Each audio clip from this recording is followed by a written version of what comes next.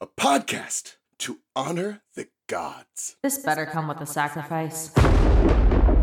Dave X Media.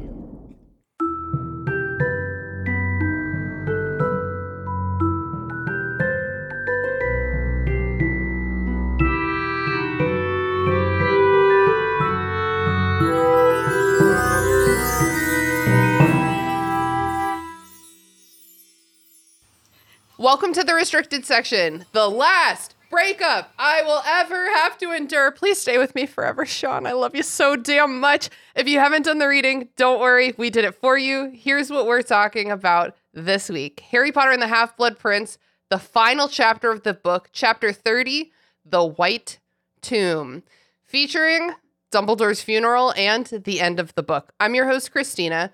My co-host today is here for some stupid, noble reason. Haley, say hello to the listeners, Haley. Hello, listeners. Did you miss me in the, 2-3 whole episodes since I was last? They do. Yeah. You were voted favorite. Yay.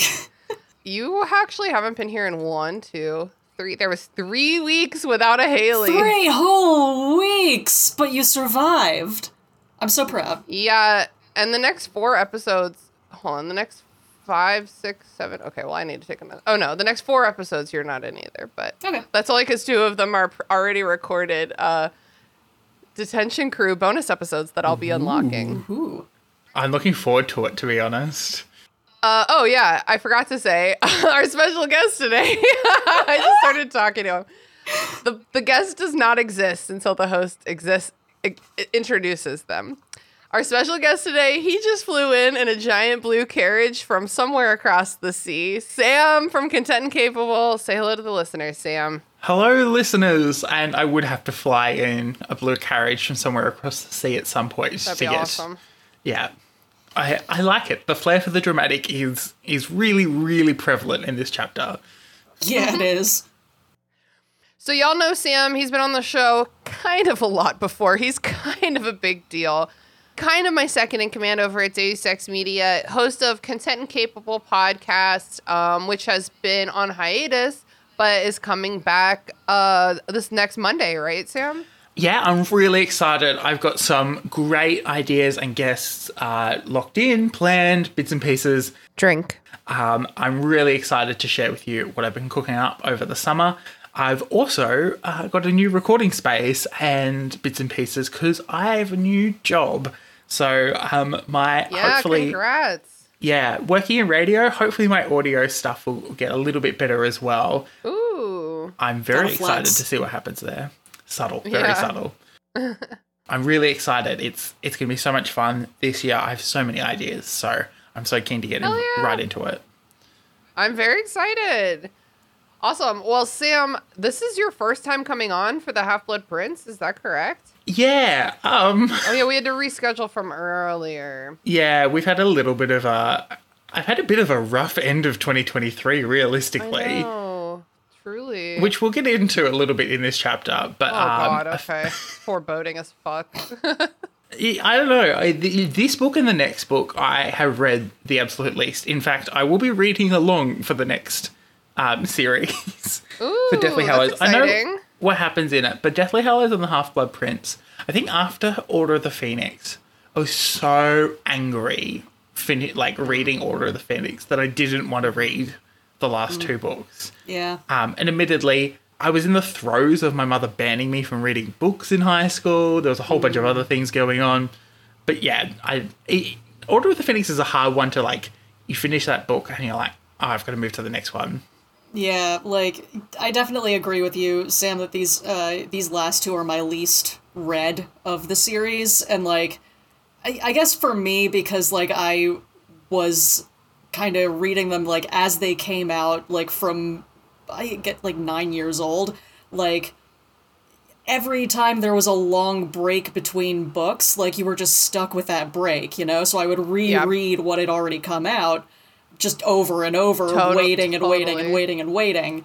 And then, these last 2 books just came out when I was old enough that, I didn't really feel the need to do that. I had discovered fan fiction, there was another way for me.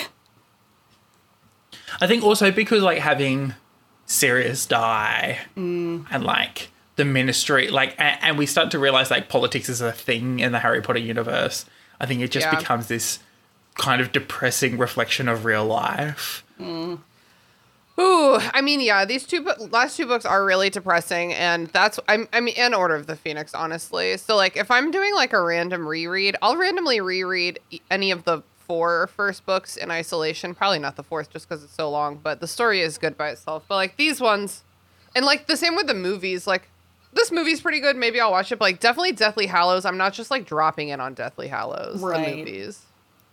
It's like, oh, let's watch the last 5% of a plot. Yeah.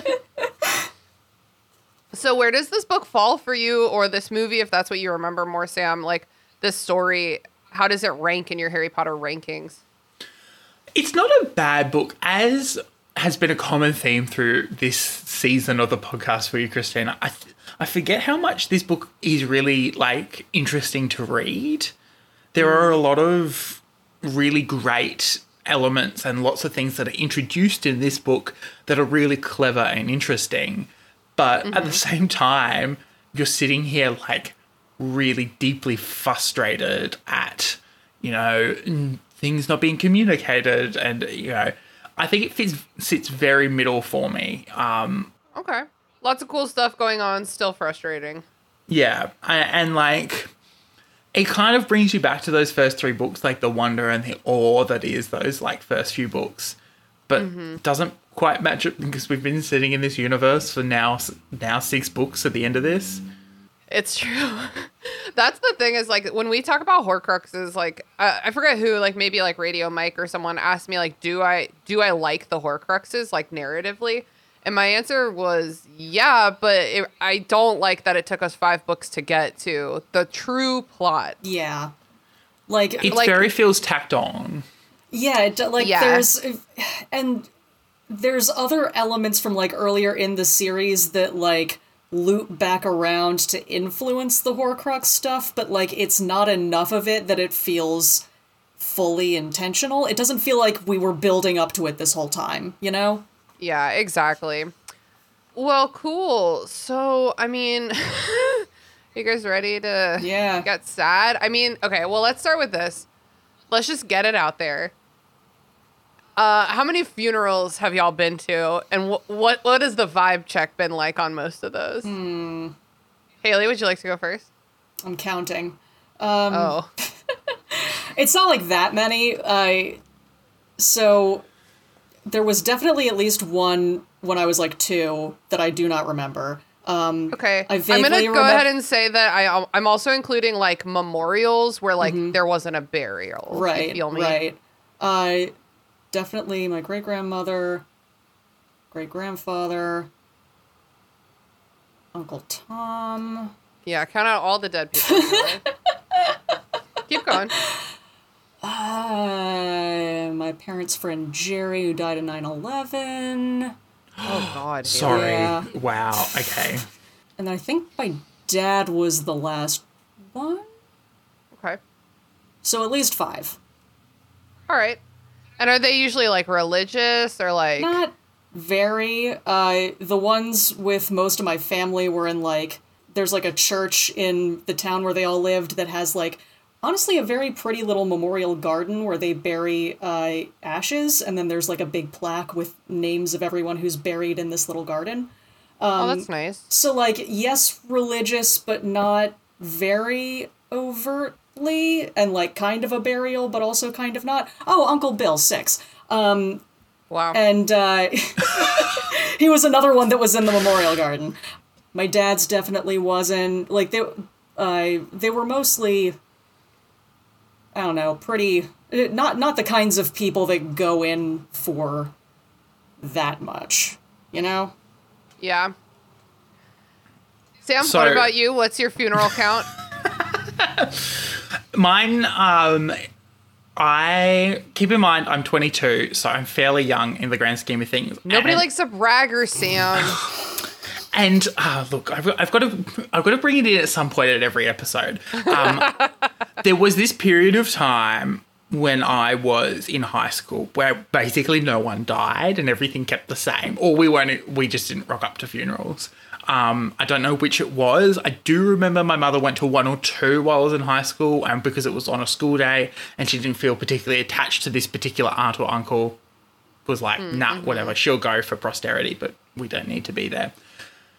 As kids, I think I went to like 3 or 4. So my mum's dad is like one of 11 and my mum's mum is like one of 7. So there was a lot of people dying. Oh, God, yeah, I forget that that's your life. And they're all very religious. They're all Catholic things that happen in a Catholic church. But the most recent one I've been to, and I haven't shared this with a huge amount of people, but I will share it publicly now, was my grandfather died late last year, and I had to fly back up for his funeral, which was an experience, to say the least. There was a lot I learnt about funerals and my family at that. But each funeral felt like a big family gathering. It just felt like we were there to catch up with each other. Almost felt like Christmas, but without the presents and the inappropriate T-shirts. It's cool that everyone that I've brought on for the end of this book has incidentally had massive and or recent death trauma. That's a cool thing that I did by accident. I mean, if it helps, I already talked about my dead dad on this very podcast. You did, Haley. time to do it again. I've been to probably maybe 8 funerals. Several of which have been religious. Half my family is Jewish, the other half is Catholic. Different kinds of funerals. In one of them, it's all about heaven, baby. And in the other one, it is not. I feel like, as well, it depends on, what's being said at the Catholic funeral, because you could have mistaken the funeral I went to last year as, it could have been not religious if there wasn't a priest there. Oh, and then everyone praying when I rocked up. Oh, sure. Praying kind of gives it away. Yeah. I mean, I felt like, for example, my grandma passed away a couple years ago, and I felt like her Catholic funeral was, comforting to me, because, that bitch loved God. Wow, this is exactly what you wanted, huh? And then, so the 2 kinds of funerals I've been to are, religious funerals and extremely sad, artsy funerals for friends who died super young of heroin overdoses. Those are the 2 kinds I've been to. And so no funerals, knock on wood, since my grandma passed away about 2 years ago. I completely forgot to say that my gran died when I was 6 months old. Wow. That was the big funeral. So Mum and Dad got married in September. I was born in December, and then my gran died in July. So my dad... Wait, let me do that math real quick. Oh, no. Catholic, got married 2 months before the baby was born. A miracle. Yeah, no, miracle. No. Apparently it's a common thing. Who would have known when you tell people not to have sex before marriage, they would have sex before marriage? What if they simply did not, though? Surely this would fix everything. Oh, yeah, exactly. But my dad was 22 or 21 when his mother died. My dad's youngest brother was 15 at the time. So that one was mildly traumatic, but I wasn't there to remember it. I just feel guilty because I was the only grandchild that attended that funeral, because I was the only grandchild that was born. Yeah. Damn, imagine having a kid. You were like, oh, he was 22, and I was like, that's so young. Oh, my God. And then I was like, Sam, that's how old you are. Yeah, yes. No, I definitely had a weird time when I turned 25 and I realized that I was the age that, my mom was when she had me. I was my like, mom had oh, 3 by the no. time she was my age, dude. My mom had 3. Yeah, really. And I don't even want to talk about how many Sam's mom had by the time she was my age. Yeah, no, it just recontextualizes things of just oh God. Oh, yeah, God. Sure. Grocery shopping would be so much worse.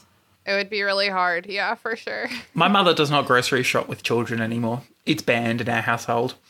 If you want to take the children to the shops, it's your funeral. Did you mean the act of getting it done, Haley, or the finances of buying? Yes. Yeah, the answer is yes.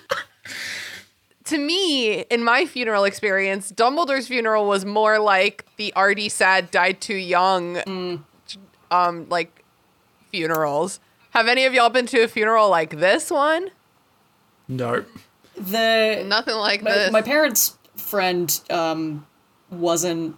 It was like America fuck yeah version of this, kinda. Oh. Like Okay. Like very somber and everything, just like very flag draped. What with the 9/11 and all. So like, it's like America fuck yeah sad face. Yeah.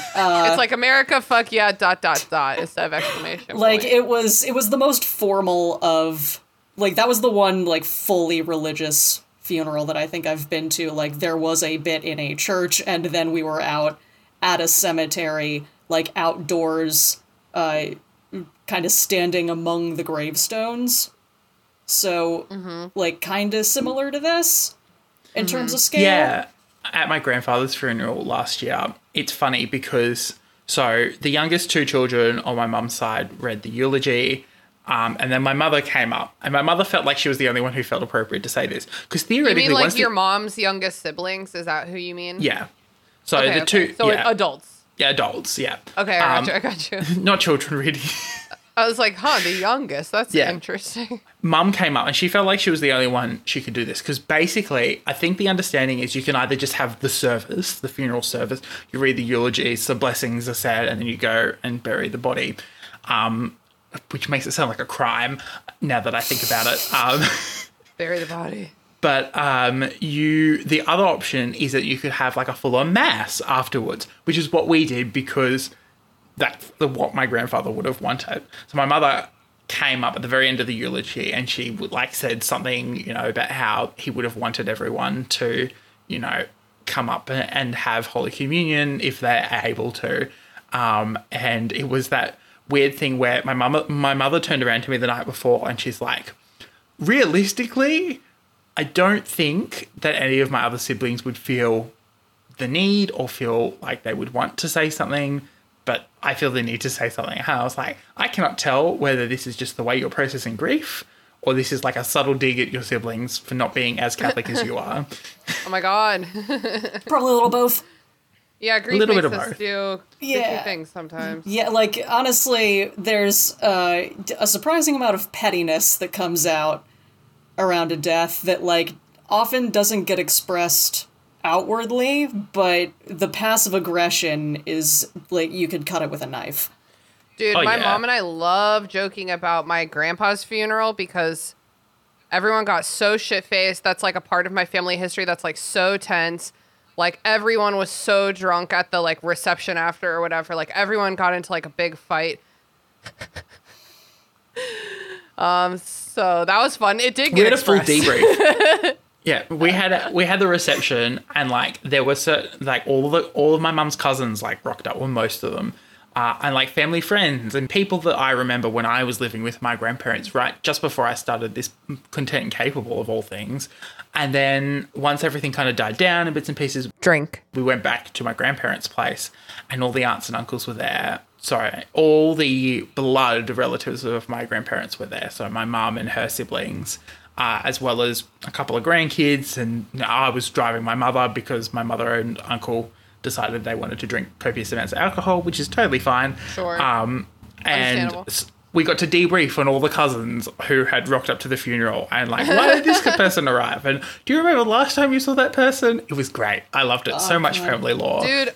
Oh, yeah, in the past, 10 years, since me and my cousins have all been grown, we only get together for funerals. All of our, nice family photos are from funerals. Mm-hmm. It's sad. Luckily, there's a wedding this year. My dad's funeral was very, estranged corners of the formally estranged, being stuck in the same room together and, pointedly ignoring each other. Love that. Yeah, it was a great time. I love that energy. It was a great time in the event space at the Lewis Ginter Botanical Gardens. Oh my God. Wow. Oh, the carpet was terrible. Is that where Brooke had her baby shower? It wasn't the same room, but yes. Same building. I love that. You could be banished into the gardens and have to walk laps as well. Honestly, I did end up immediately, the moment I could leave the room and just escape the palpable bitterness radiating off of my aunts at my grandfather, who I was meeting for the first time. I did very much flee into the garden. Good for you, girl. It's a good garden. There's plenty to flee into in there. Yeah. Oh, yeah, you've been there. Wait, you were there during Brooke's baby shower? I was there during Brooke's baby shower. But you hadn't gotten an invite, so we made you take a walk. No, it was me, right? Charlie, and Taylor, I think. Yeah.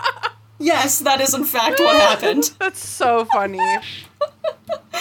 I'm glad to say that post that, Brooke and I are much better friends, I think. So. Oh, yeah. Yeah.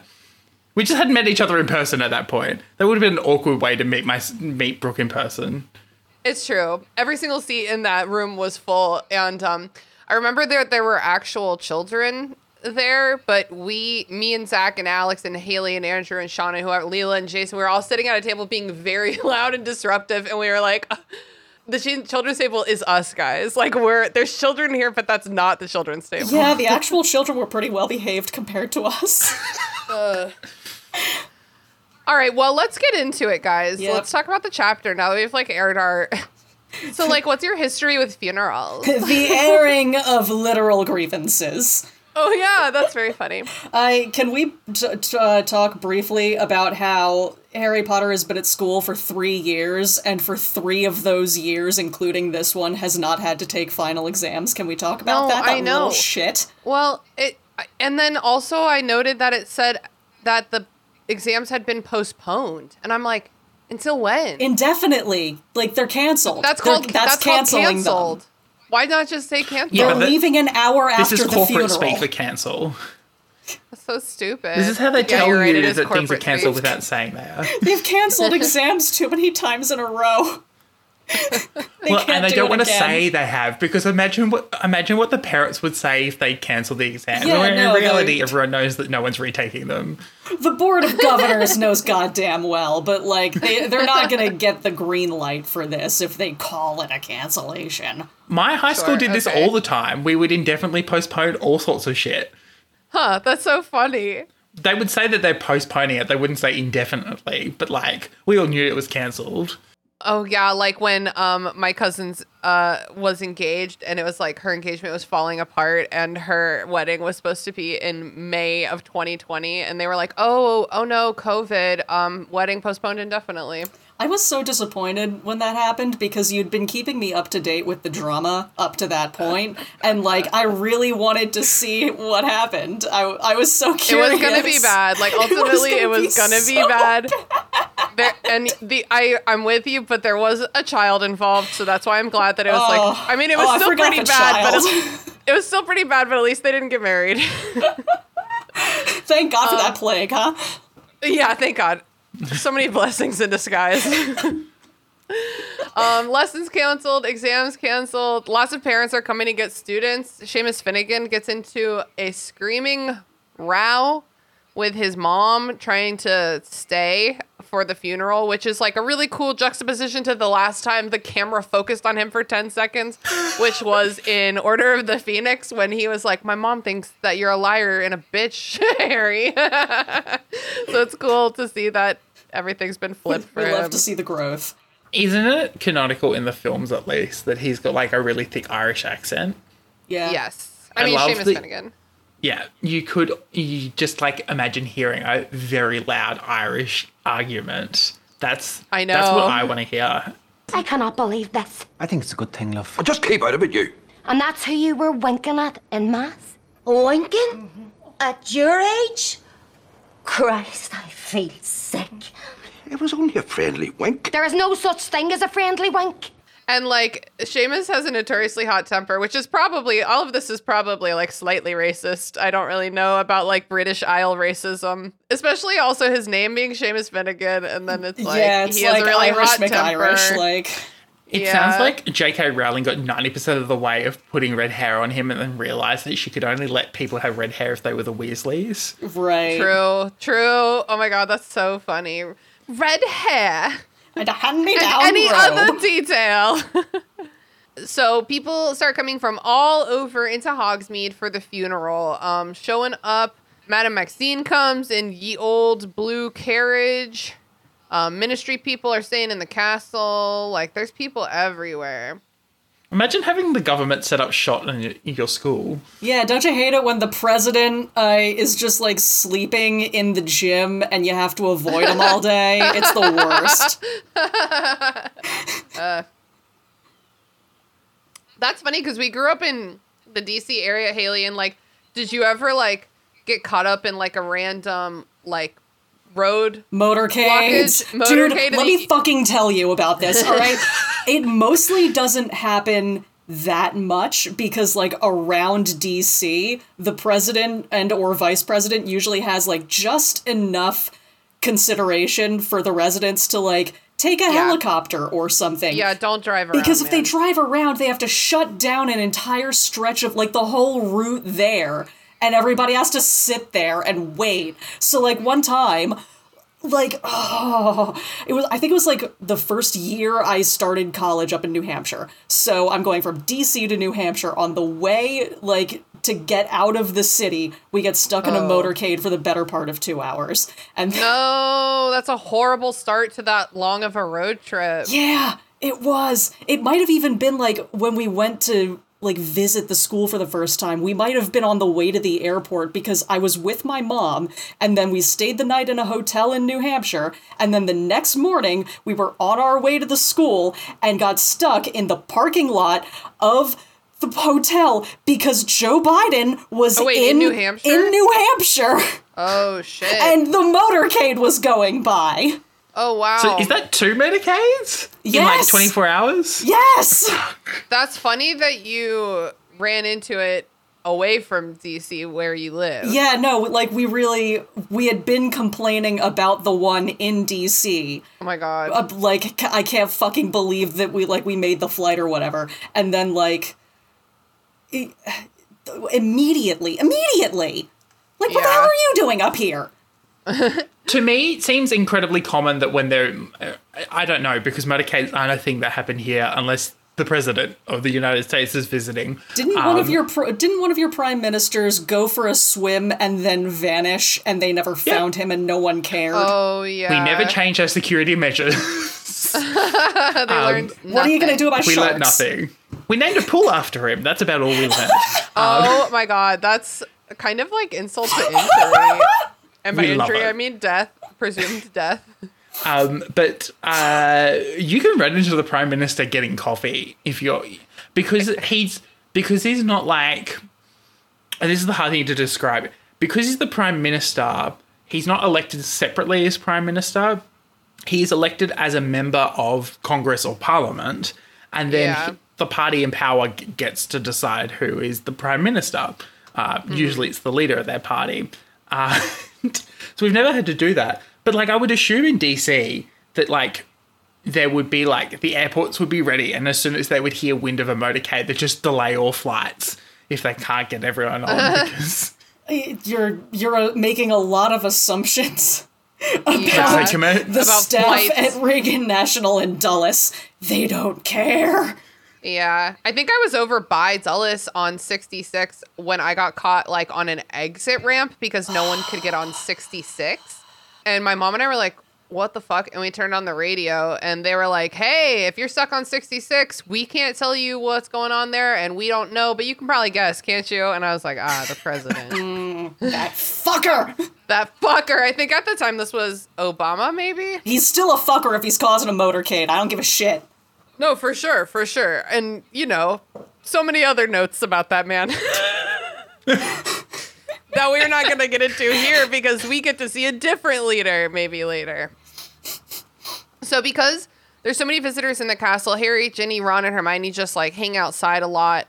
And basically Harry just can't stop thinking about how he needs to dump Ginny, but, like, you know, he doesn't want to. Not Trying to get in the now. last smooches. Some summer smooching is the best kind. Cue Grease music. which, like, is still making Ron visibly uncomfortable as well. Ron, you don't have to, like, look away. Yeah, fuck Ron. He's making it weird. Hermione, go fuck Ron. Distract him. Well, just you wait. I mean, she doesn't fuck him, but, like, she distracts him. Yeah. In the Gryffindor common room one night by the fire, Ginny complains about Fleur one last time. she's like, I guess Bill's gonna marry her, and it's like, okay, Ginny. You of all people. It's Harry going, she's ugly. I'm like, Harry's like, she's not that bad or whatever. And then Ginny glares at him and he's like, oh, but ugly or like whatever. She just raises her eyebrows, which like not even doesn't necessarily mean anything.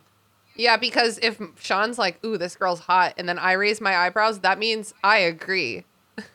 But like he's not means. Not like saying that she's hot. He's saying she's not that bad. And she's like, not that bad of a human being. Which like is true. He has some level of rapport with Fleur, but also I don't think that shared trauma. Yeah, I also don't think that like Ginny is necessarily being like jealous here. No, I think she just finds Fleur like just genuinely annoying.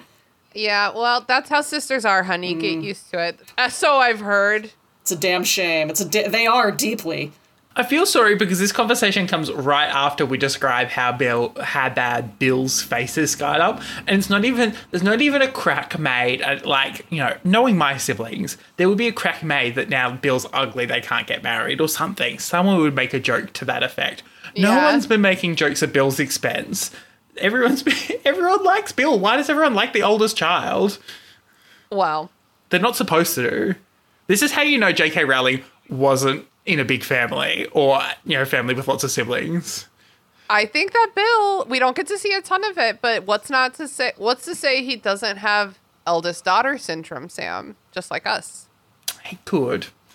Although I have eldest daughter and eldest brother, where I'm both equally hated and do all of the mental labor of the family at the same time. So, well, because in the next book, when they go to Shell Cottage, and Bill's like, the only thing I can do for you is provide you like a home and food and safe space, and it's like that's very elder sisterly of him.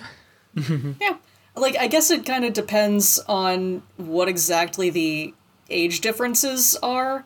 Because, like, if Bill is a lot older than most of the other brothers, then, like...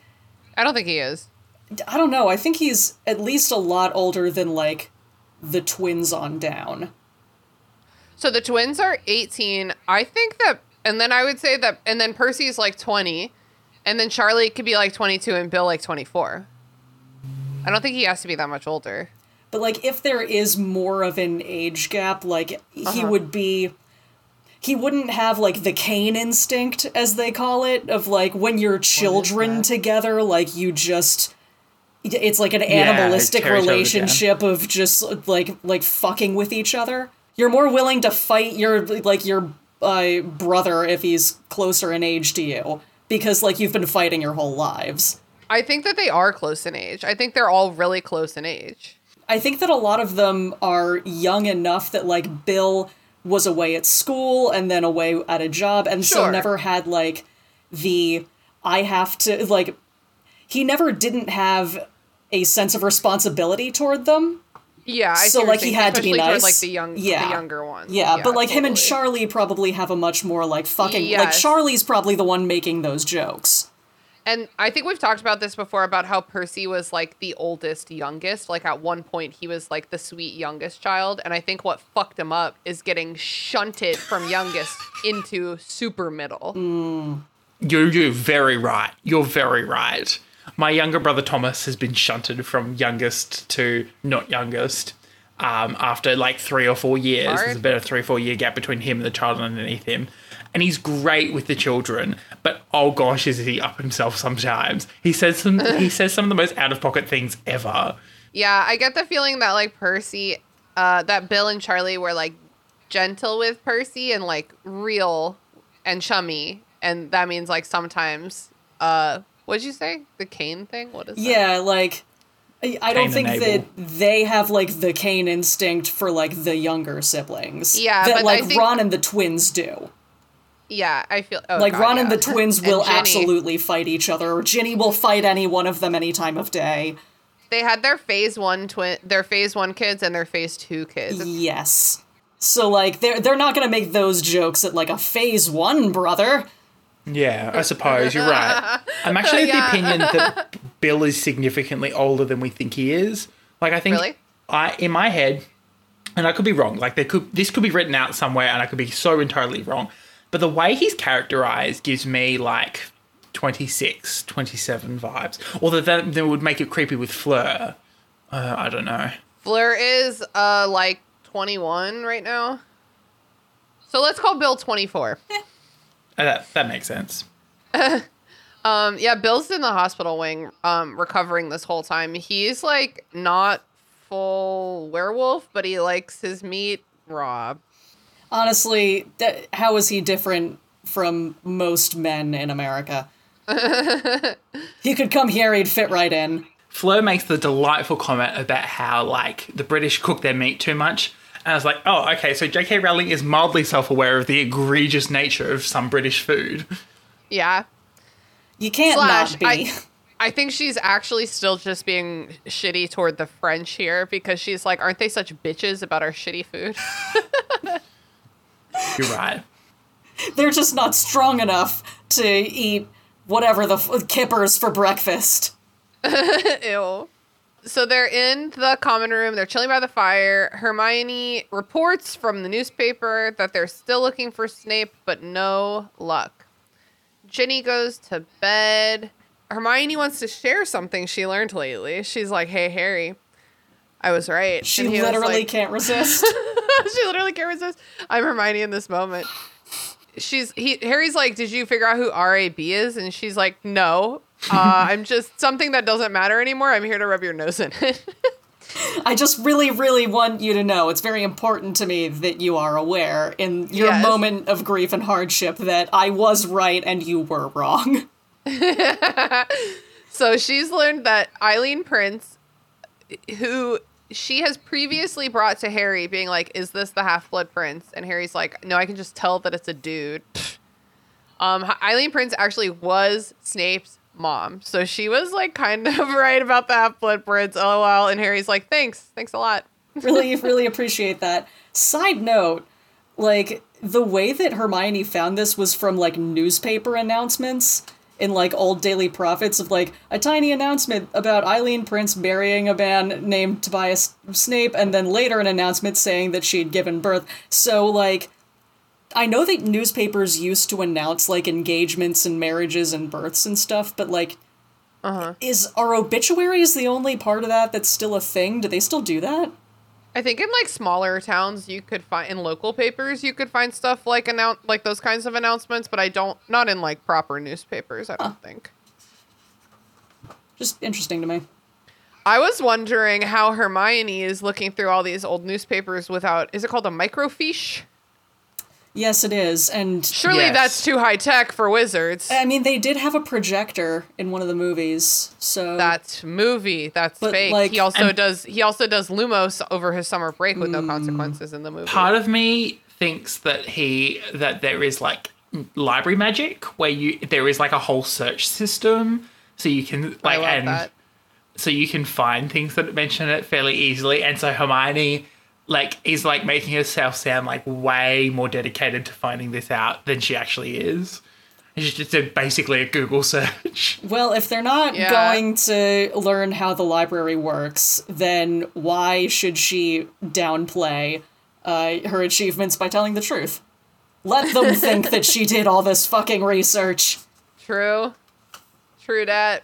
Harry basically is haunted by his past, and he cannot stop thinking about Dumbledore's misplaced trust in Snape. It's like haunting him, which I get it.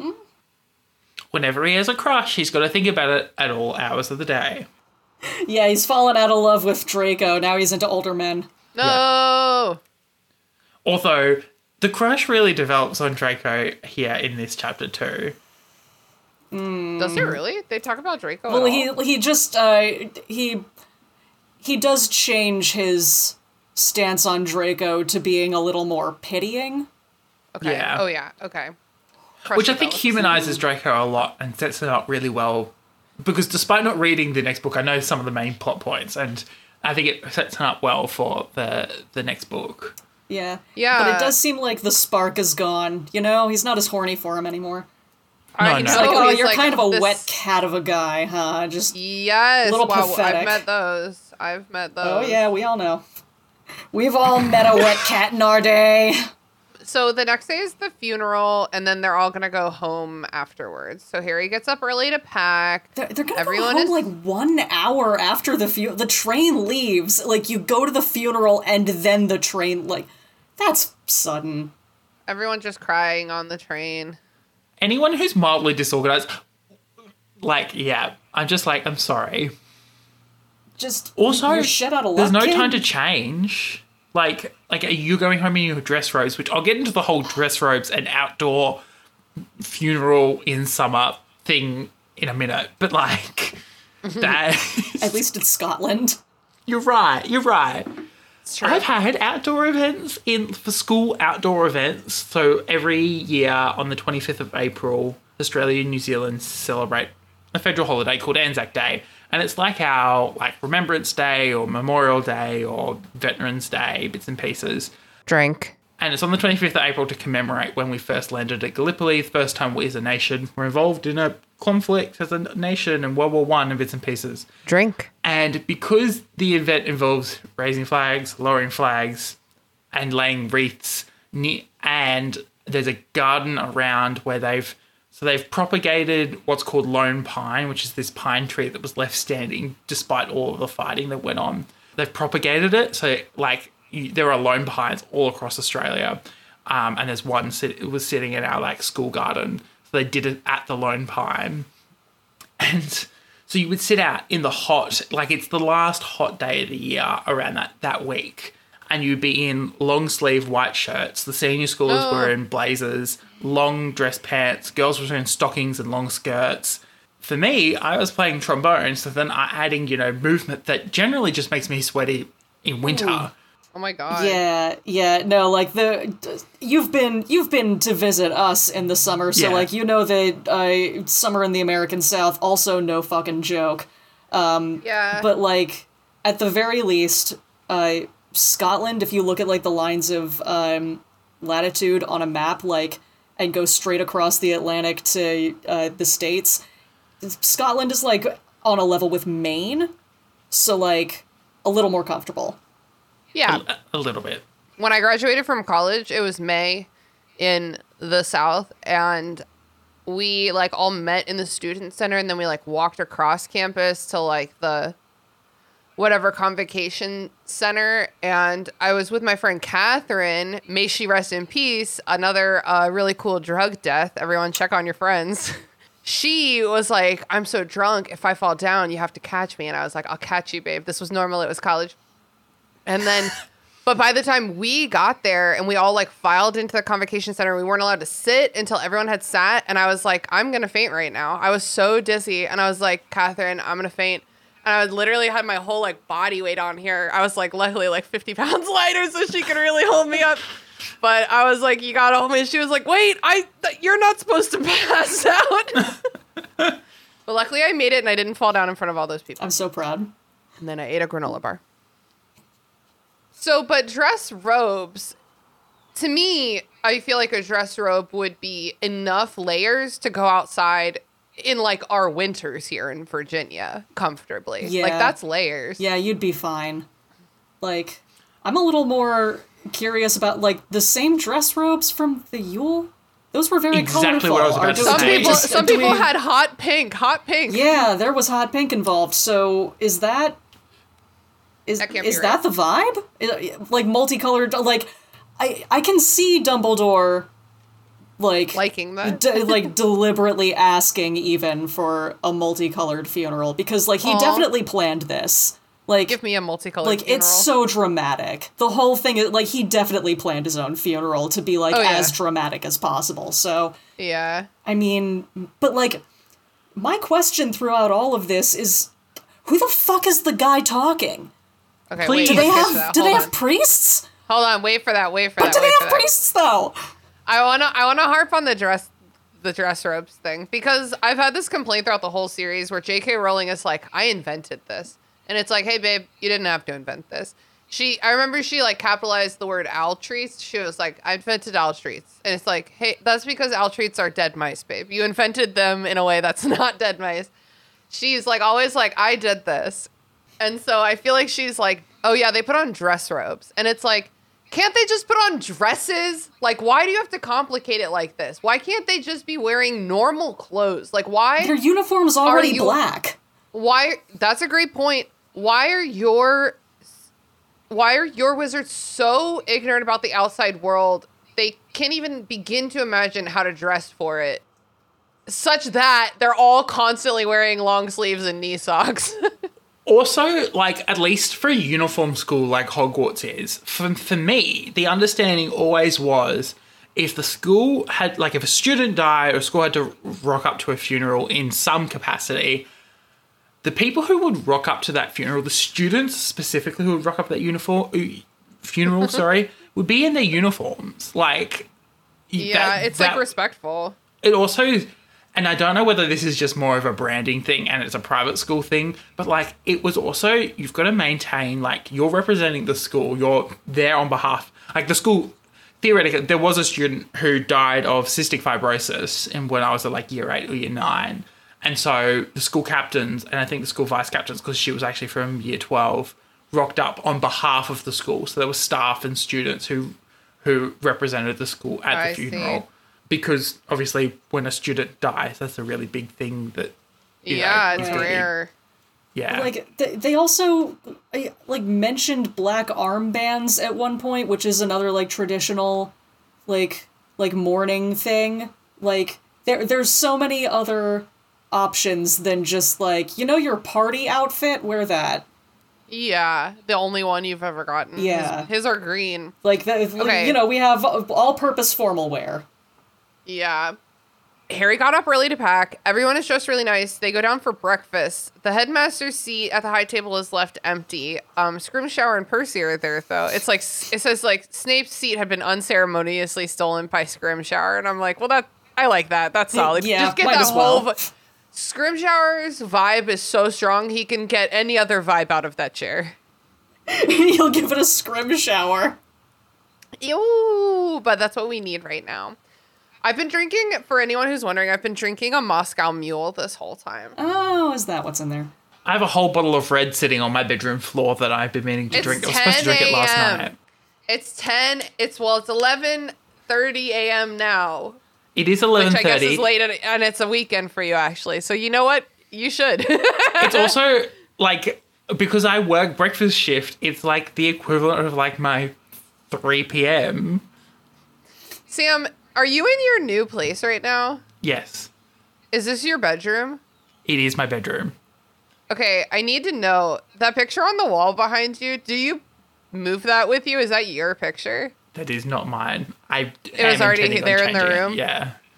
It looked like it. I'm asking because I feel like if I typed in like, oh, like cool Australian Airbnb getaway, it's like a picture of like a beautiful sea with like a canoe in it, but like not an American canoe, which is what the gourd canoe is. It's like some other kind of boat, and it's like Australian beach vacation. It looks like it's been taken in like Vanuatu or something like. I was thinking Moana, which is same part of the world, right? Yeah, same part of the world, same cultures, similar designs. Okay, thank you for sharing that. So they all go down to the funeral.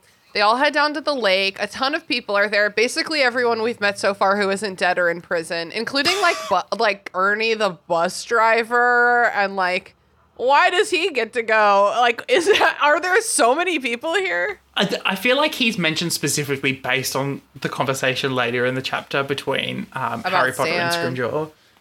Ah, okay. And the barman of the Hogshead! Oh yeah, you're right about that. Aberforth sighting. Every extra ever. Oh my god, like, is he there by himself? Is he hanging? I hope he's standing with Rosmerta, and I hope Rosmerta is unimperious. Surely she is by now. Also, I just want to comment, Madame Maxime is described as taking up 2.5 chairs on her own. Not 2 chapters ago, there were people just conjuring chairs out of thin fucking air, just to remind us that wizards can do that.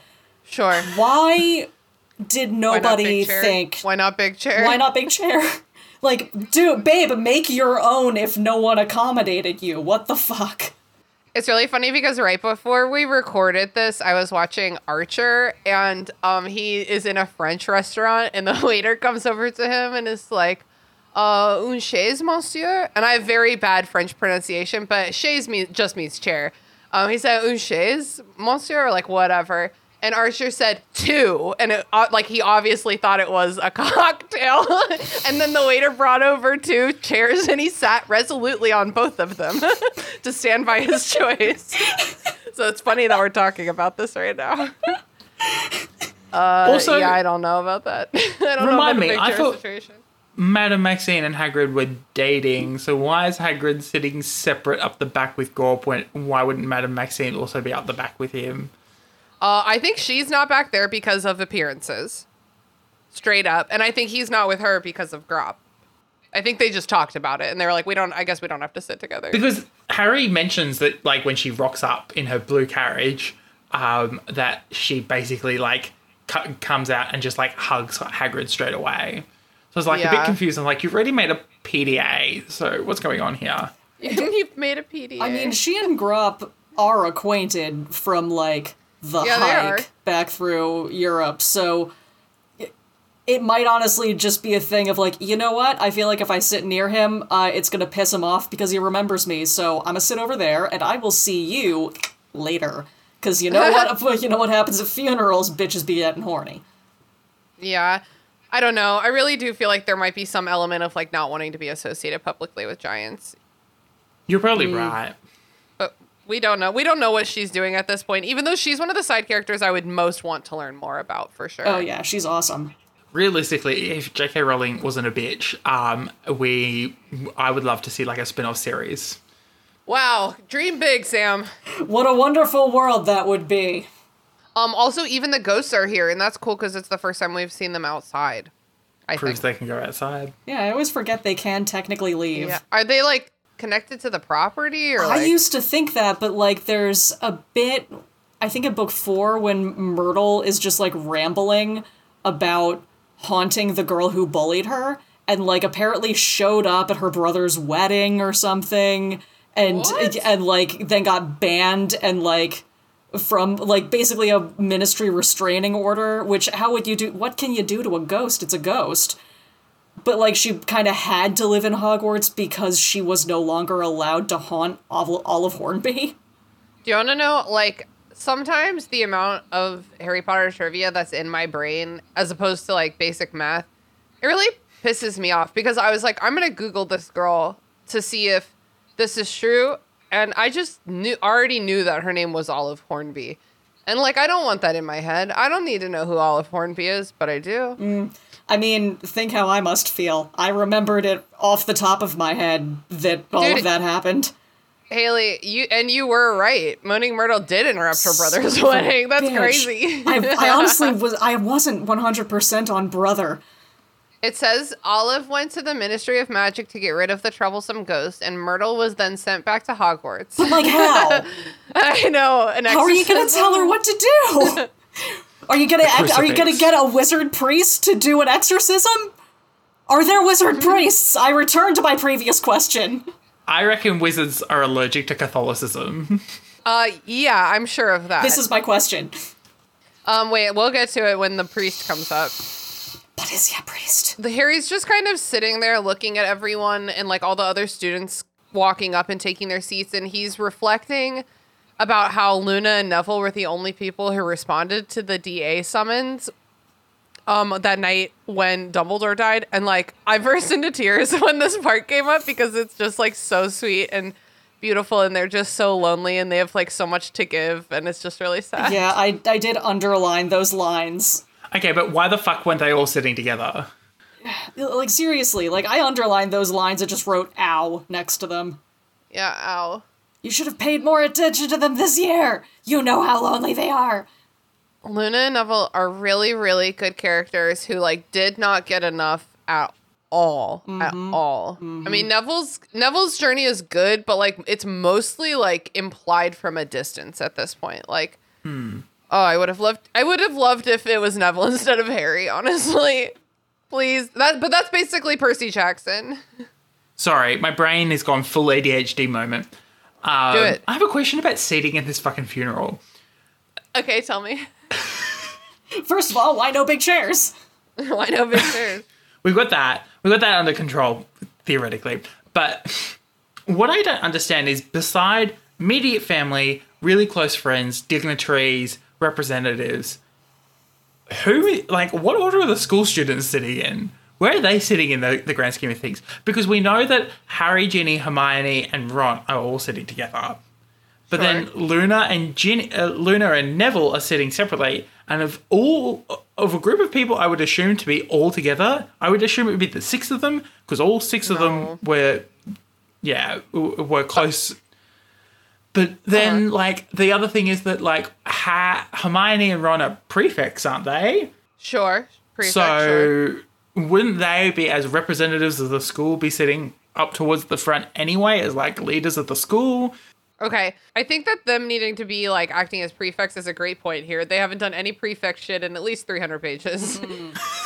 I honestly forgot. I do think that Luna and Neville are not sitting with Harry, Ron, and Hermione because Harry, Ron, and Hermione do not value Luna and Neville as friends. I mean, I think that's what it is. That's the vibe here. Yeah. Which, more fool them, Harry literally is like, wow, they're so pathetic. Even though he's doing it in, a nice way, he literally is like, wow, they're so lonely that they answered my call. It's fucked. Too bad I spent this entire year obsessed with my mortal enemy. My beautiful, beautiful mortal enemy. Who I now? I'm kind of over. So it wasn't even worth it. Also, we see Fudge, Umbridge, and Rita Skeeter are all there. Yeah, what the fuck are y'all doing here? I mean, I think Fudge should be there. He never did anything, wrong, you know? I mean, aside from all of the propaganda and I know. I just feel bad for the idiot. He was in a pickle. It's easy to feel sorry for, a fake politician, I guess. Yeah. Last I remember, Umbridge was in a forest being tortured. Oh, no. Dumbledore went and got her. Yeah, Dumbledore walked in by himself and brought her out. But she still is, deeply, night. deeply terrified of centaurs. Yeah, understandably, honestly. And I understand why Rita Skeeter is there. I'm not quite sure why she's there at the school after what happened last time when Hermione imprisoned her. No, she should not be there. And then she goes on to write this horrible book about him next year. Her year is up. Hermione told her 1 year, so now she can do what she wants. There's also singing mermaids. There's centaurs in the woods. Everyone's here, guys. Yeah. It's actually really beautiful. It is kind of, I mean, you can look at it in a way where you're ready to make fun of it, or you can, for having it seems very disorganized. It's disorganized like every character we've ever met. And they're sitting like the mean girls and being like, you can't sit with us. And there's a lot of things to laugh at. But if you're trying to put yourself in the mindset of taking this seriously as a narrative moment, it is really beautiful. And this whole chapter I was feeling very somber, very bittersweet wrapping this book up. Hagrid enters carrying Dumbledore's body. And he puts it on a pedestal, or I guess the white tomb. I guess it's like a table. At this point, it is basically a table. Yeah, he walks back past everyone to Grop, and then some old guy comes up to do the you Googleizing. Thought you were gonna tell me what a bad you Googleizer I am. A what? A you Googleizer, one who speaks at funerals. Or did you think I'd be too stupid to know what a you Googly was? A little old man in plain black robes. That's all we get. Plain black robes. That's a priest. That's Mr. Collins from Pride and Prejudice. What excellent boiled potatoes. Oh no, I hope not.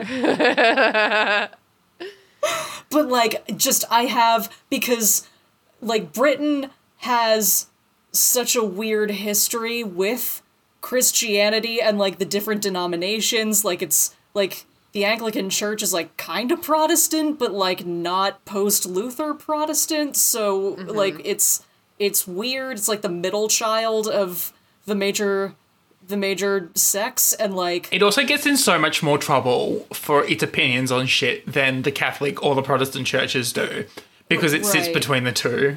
Yeah. So Like, where do wizards fall? That's all I want to know. I don't know. I wonder if this guy is a professional ministry Googleizer? Googleizer?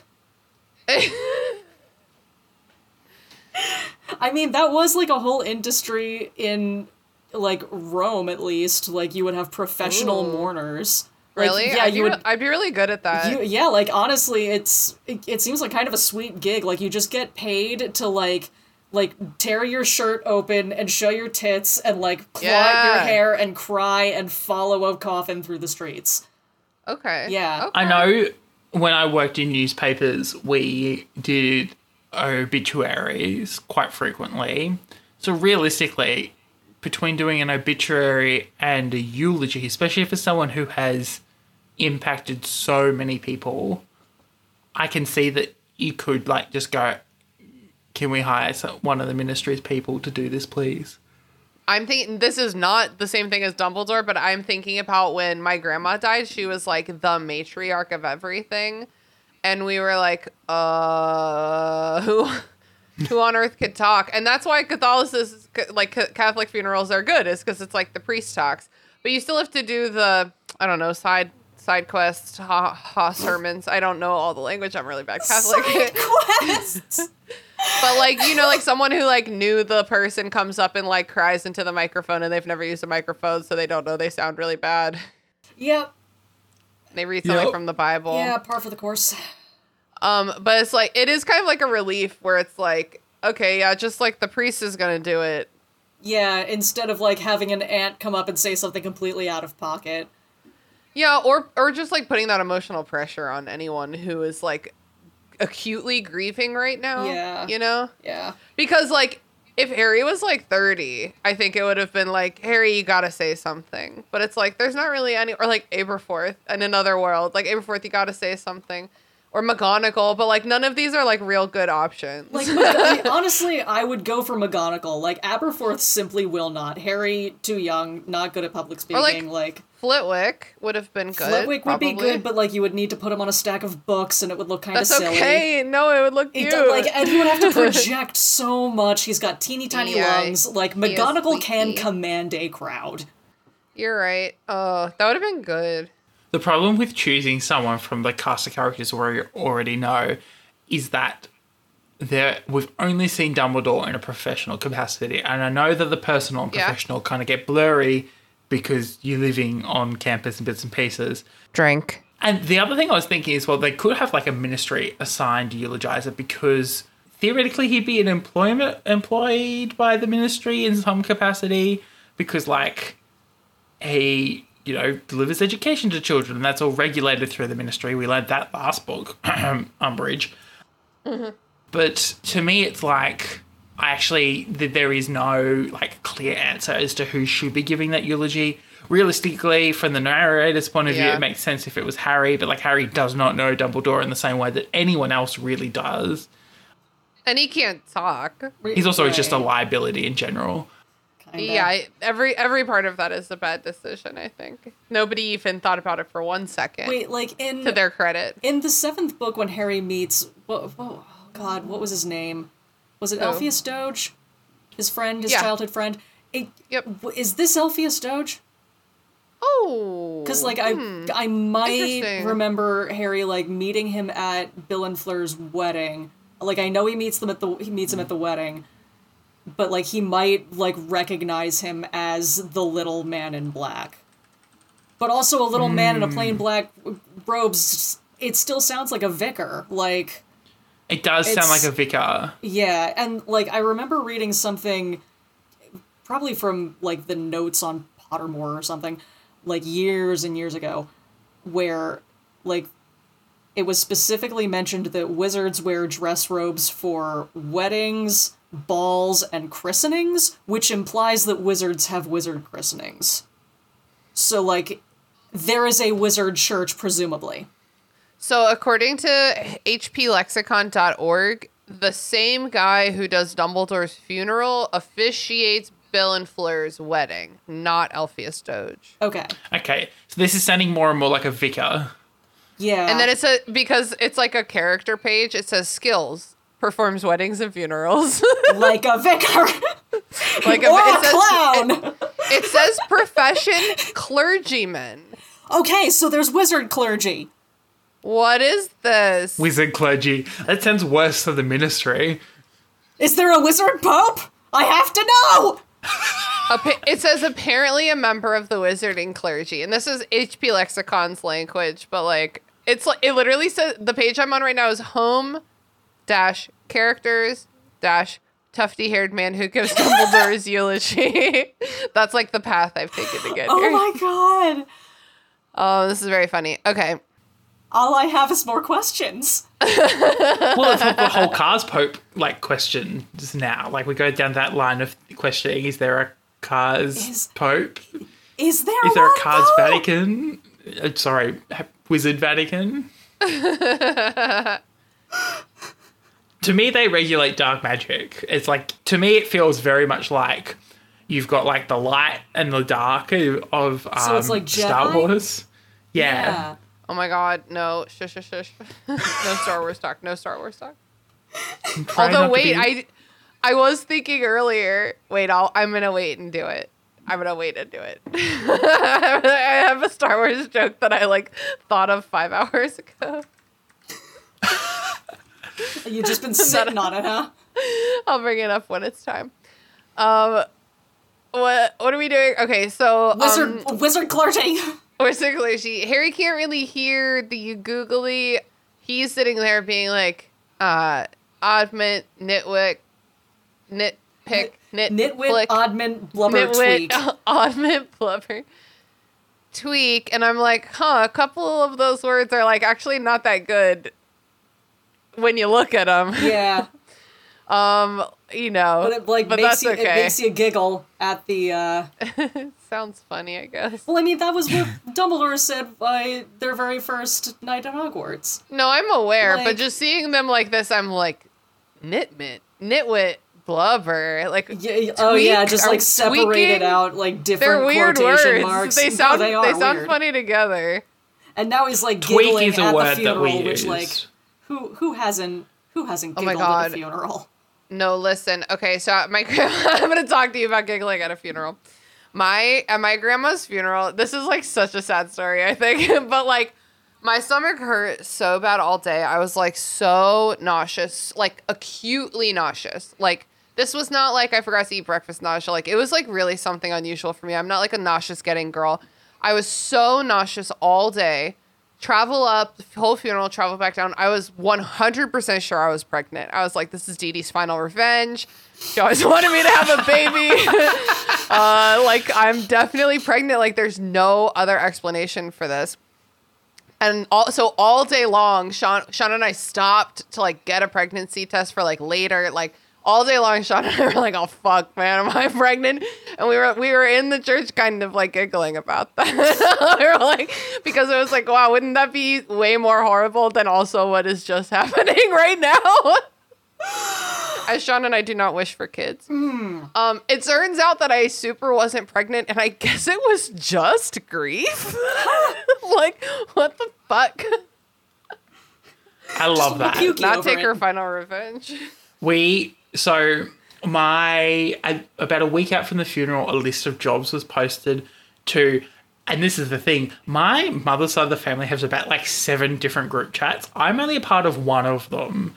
That's plenty. But some are with my grandmother, some are without my grandmother, some are with just the immediate family, some are with the extended family. So there were a list of jobs was posted to, I think it was actually posted to my immediate family's one from another group chat. My mum had forwarded it on, and she said, what do people want to do? And I'm like sitting here going, well, I don't know what you want me to do, but I'm happy to do like this and that. My mother rings me a couple of hours later and goes, actually, can I get you to altar serve for your grandfather's funeral? She's like, we're the only branch of the family that really has children trained in altar serving. And you and your brother James, who at the time was in a neck brace for falling headfirst over a bike down a mountain. Oh my God. Yeah, he broke his spine in 3 places. Yeah. Sam, how is he doing? He's fine. He's going skiing in Japan. Shut up. Okay, well, now I don't have... Come on, man. I would never do anything risky ever again. No. He's Australian. stupid, in my opinion. Yeah. But, so, yeah, I had to altar serve. So I got to sit up the front, and because altar serving, we were sitting, like, towards the side of this church, everyone could see us. And, in typical fashion, James was running late. It wasn't his fault. Someone else was driving him. The person who was driving was running late. I'm not naming that person, but anyone who knows me probably knows who was driving him. So then we had to sit through and try to not, like, fall apart during the funeral while in front of everyone, you know. And then there was this line of jokes said during the eulogy about how my grandfather ran a farm for a little while. And so it's just this line of jokes about how he ran this farm, but, like, it wasn't successful in anything particular. And they managed to lose most of the livestock and bits and pieces. Drink. We were all, like, laughing there. And I'm like, oh no, I've got to, like, recover quickly. I can't, like, laugh really loudly like I normally do. I've got to, like, laugh quietly. Like, shut up, Sam, shut up. You've got to look somber in front of God. It's true. No, you literally do. I come from a family of altar boys as well, and we do call them altar boys as girls are not invited. And we went to a lot of, like, mass, like, long masses, like maybe Easter mass in, like, hot, tiny southern churches. Ooh. And my cousin Christopher was very prone to fainting. The worst one is the Good Friday Mass, which is at 3 p.m. on a Friday. And the worst part about it is that's already a bad vibe. If you've taken the concept of fasting really seriously, you haven't eaten much. And so then if you're mildly dehydrated, you are going to faint in front of 300 people. Yeah. Oh my God. Man, you know what's not that intense is Methodists. Not even kinda. Not even a little bit. Don't even notice when you leave. All right, y'all. Where are we? Someone clergy. magics a white tomb. Oh no around Dumbledore's body. No. What? Someone doesn't magic a white tomb. Several people scream. Bright white flames erupt around the corpse, obscuring the body, and then once they vanish, like sending spirals of fancifully shaped smoke into the air, the tomb is left behind, which is how you know Dumbledore planned his own funeral. Yeah, you're completely right about that. It's all about the drama. It's all about the drama. As Mott said, scroll. He does whatever the fuck he wants to, whenever he wants to, including dying. And I'm gonna tack on, including a super badass funeral onto that list. Yeah, honestly, yeah. The centaurs do a salute, hail of arrows, totally cool. Everyone's ready for that. Nobody panics. They don't hit anybody. It's fine. And then I guess the funeral's like over, and our characters just keep sitting there because Harry turns and breaks up with Ginny. At the funeral. Quote, at the funeral. That's what a nice, place to break up with someone. Quote, it's for some stupid, noble reason, isn't it? She really gets him. Yeah. She's not like other girls. She is not like other girls because she doesn't cry about it. That's his favorite thing about her. There'd be a whimper. She just gives him that blazing look. It's terrible. It's actually kind of disgusting. I mean, it's good that he's breaking up with her. I think that's like a really good reason. He's like, this has been fun, but like we can't do this in the real world. It'll put you in extreme danger. But yeah, she's like, that's cool, basically. And then Harry turns and Ron is like holding Hermione while she sobs, and he's like they love each other. And he's also crying and petting her hair, and like, you know, my boy, he did something right for once. Yeah, he really. He's it's really crazy. This. It's really crazy that they don't make out within like 3 days of this happening. If Harry is going to break up, he probably, like, why didn't he, like, talk about this with, like, Ron or Hermione or something? Someone with street smarts to turn around and go, that's a bad idea, or do it differently, or choose a fucking different time. You know who he should have asked is Hermione, because, like, Ginny's sitting there and telling him, like, yeah, the whole reason that I'm, like, even able to talk to you and be normal around you is because Hermione told me to date anybody else and get my own life so that... chill out. Yeah, literally just chill out so that I could be myself around you. Hermione gives amazing advice. Hermione's amazing. She's busy right now, though. She is. Good for her. Good for her.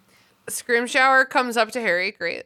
Really excited for this. Harry's like, I don't want to have a word with you. And he kind of doesn't get the opportunity to ask for anything because Harry shuts him down so hard. Character growth! We love to see it, finally. Also, fuck the government. I don't owe you my time. I don't owe you my energy. I don't owe you my words. I don't owe you my patience. Yeah.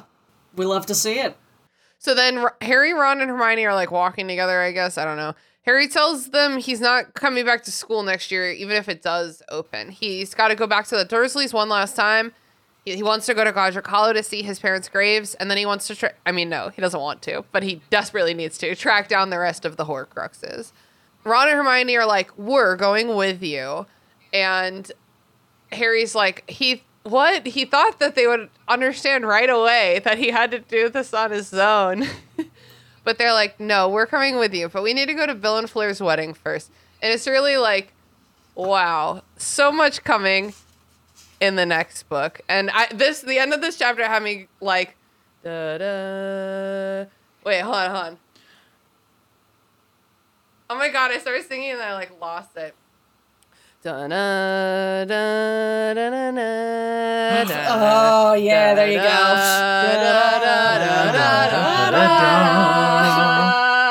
I made a tune. Yeah.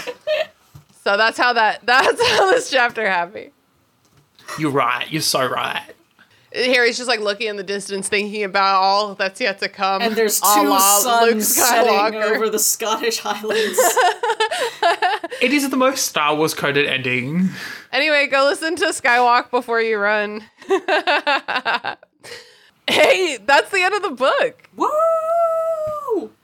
That is the end of the book. We're done. Oh my God. 6 down, 1 to go. One last time. I can't believe it. We're entering the finale of this podcast. I'm going to cry like 18 times between now and the last episode. Only 18? What, do you hate us? No, she's already replaced us, Haley, so... I knew it! How are you feeling, Haley? Don't get into it too much because you are on our group therapy episode, but like, how the fuck are you feeling? I mean, it's the end of an era and the beginning of a smaller era that is going to herald the end of a bigger era. You're so right. Sam, how are you feeling? I am really looking forward to the journey to come. I was busy plugging this podcast to my new co-workers because it's one of the first things I do when I start at a new workplace, apparently. Oh, no. Oh, God, Sam. Don't you want them to like you? Look... Sorry. You just raised the stakes so much. Dude, even like when I started working with Josh, I would not tell him about I was like, oh yeah, it's just like a Harry Potter podcast. Don't worry about it. Like, please don't listen. Well, because I had the recording, people asked me what I'm doing this weekend, and I was like, I actually don't have a huge amount planned. I do have a podcast recording I'm doing, but like, and they're like, oh, what for? And I'm like, oh, now I've got to explain everything, don't I? You don't. You can anyway, just say, I was looking, books. Yeah, and looking back on like everything, I'm like, I'm really glad we've been able to read these books in this way. It's not Me like, too. I know we've said this before and it's getting a little bit old and tired, but like, never. It is really important to like critically analyze literature, and when it's literature that is so universally praised, it's so good to sit with like a fine-tooth comb and go through exactly what we like and what we didn't like, the egregious crimes of the author that shall not be named, but also, you know, how worldviews and biases have been, you know, incorporated into this. And it's this book I think is so fascinating because I think it actually represents the maturity of the writing coming into play at this point in time. So far the writing has been quite childish. You know, some egregious descriptions, some horrific comparisons. Ejaculate in the last chapter? Yeah, another ejaculate. As a dialogue tag? Why do we keep doing ejaculate as a dialogue tag? We don't need to. I don't think we're going to ever train her out of this. But in general, and a bit more of a broad aspect, I think the writing has gotten more interesting, more layered, and more thought through, because the 7-book series, as a series, this has not been very well thought through.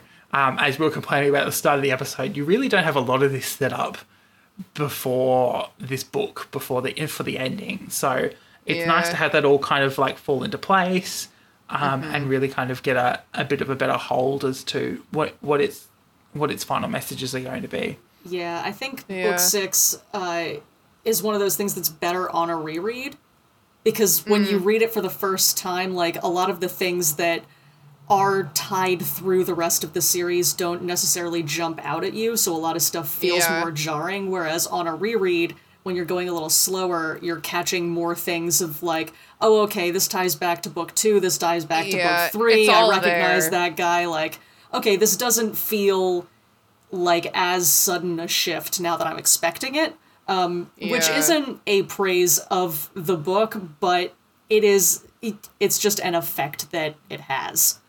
Yeah. I think also, I know that you guys were complaining earlier this season about the lack of editorial direction. I do think that there was a little bit more continuity that was put into this book, that I enjoyed seeing. Some more things were kind of tidied up. I really hate when a book series has to... Yeah. Who knew that was a job? I really hate book series that tie everything up at the very last book. I know there are plenty of talented authors who write open-ended series and keep things tied up as they go. I'm glad that we are not tying things up in the last book, but like are slowly tying them over a 2-3 book period of time. Yeah. It's rushed enough that you can tell that a lot of stuff was figured out at the last minute, but it's not so rushed that it feels like a Deus Ex Machina, if you will. Yeah, I'd agree with that. Cool. Well, any last words, or are we ready to move to plugs? I think we're ready to move to plugs. I have to pee real bad. Do you want to go now? No, I can make it. All right. Sam, where can the people find you on the internet? Woo, you can find me at sam.the.journalist on Instagram and on TikTok. You can also find me on ABC Southeast SA. So if you go to, if you search ABC Australia Southeast SA, which stands for South Australia, you can hear me on the breakfast program, which happens to run in the States during like your mid-morning to early afternoon. Not mid-morning, sorry. It's 6 a.m. our time, like afternoon-ish. I listened the other day. It's a lot of fun. I like read the night news at 9:30 my time. There's lots of cool stories and interviews we do about local communities. If you wanted a taste of like what parts of Australia that may not like be explicitly marketed overseas look and sound like, this is a really great opportunity. And there'll be a couple of stories I have a hand in helping produce as well. That'll be on our news website there as well. Otherwise, you can find my own podcast, which is coming back next week, Content and Capable, on Content, the letter N, Capable on Instagram, and check us out there. We'll have all the launch details that will be coming out in a post. That would have already come out in a post by the time this podcast comes out. And I'm very excited to share new episodes and bits and pieces. Drink. I've also, all around the network, as Christina said, I helping out left, right, and centre. So, you know, if you want to hear me on Burn Before Reading or yes, what's this called? Oh, The Eldest Gods. You know, I've recently been on those in the last few months as well. Hell yeah! And what's something you've been reading, playing, listening to, watching lately you think our listeners would enjoy? I have to plug the book Yellow Face by R.F. Wang. Oh, I own that. Wang? Yeah. It is amazing. Such a fascinating insight to the publishing industry. Such a fascinating, logical, like, exploration of ethically ambiguous issues. I'm trying really hard not to spoil it. It reads really quick. Don't be intimidated by the 300 plus pages. it reads so incredibly quick. I basically read it in 3 sittings. Nice. I've always struggled since high school to sit down and read physical books. So interesting, so many twists and turns. I really suggest reading it. I did not expect the ending whatsoever. It was really fun to read. Awesome. Thank you so much. I'm excited to read that one. Haley, what about you? What are you plugging this week? This week I am going to plug the Tasting History cookbook, which I got for Christmas. I've plugged Tasting History, the YouTube channel before, Tasting History with Max Miller, which is really delightful because it's recipes from all different time periods all over the world. This guy does really, really in-depth research, works very hard to get pronunciations right, and according to the people in the comments that actually speak those languages, apparently pretty much nails it all the time. Amazing. And he's just, like, really cute and wholesome, so, like, the actual cookbook has the recipes and then, like, the relevant stories behind the recipes and, like, modern substitutions and stuff. Like, it's really, really cool and, like, it's not just interesting as, like, a book of recipes, it's interesting as a book of history. That's really cool. I'd like to take a look at that. Yeah, by all means. Hell yeah. Well, I've been your host, Christina. You know where to find me. I've been struggling with the plugs lately. You know why? Because I've replaced reading and TV with crochet.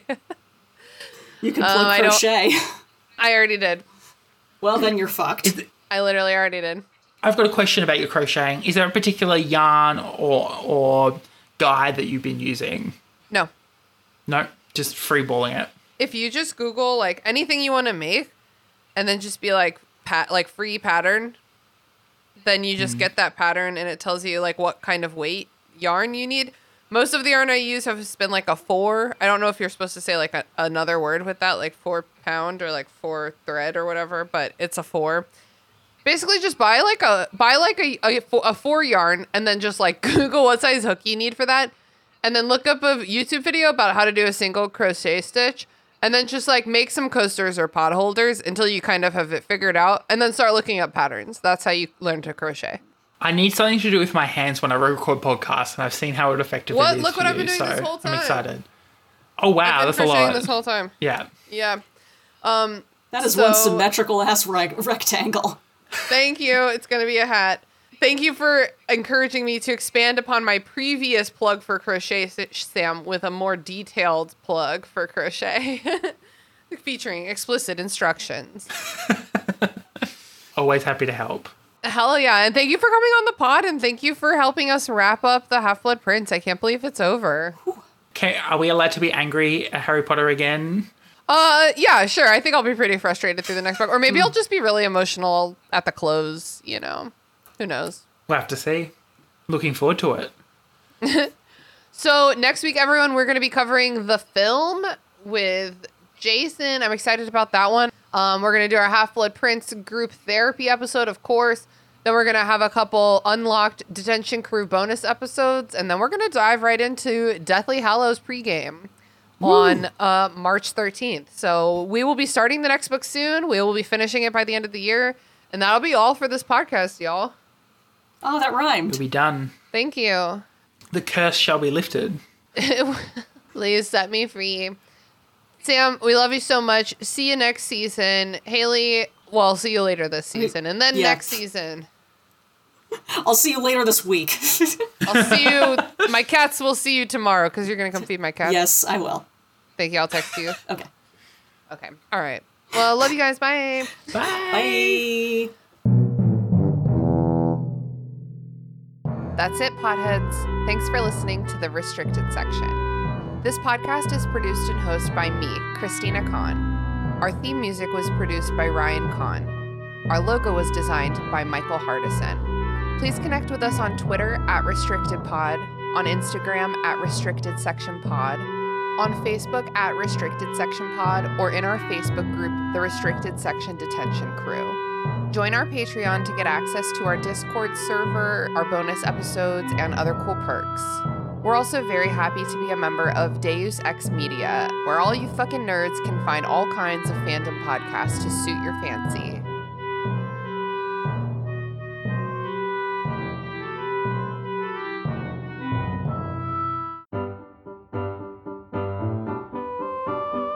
Have you ever gotten so distracted in Stardew Valley that you forgot to sleep?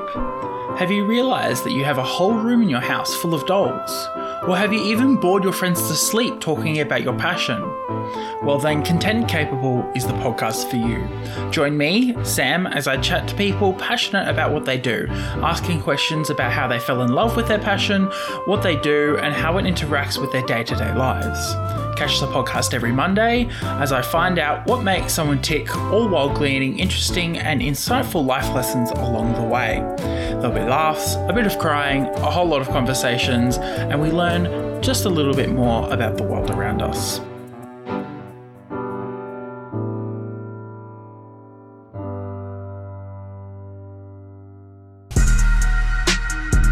Bits and pieces.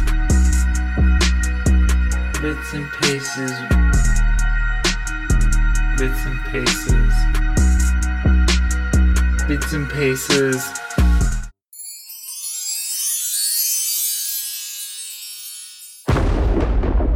Dave X Media.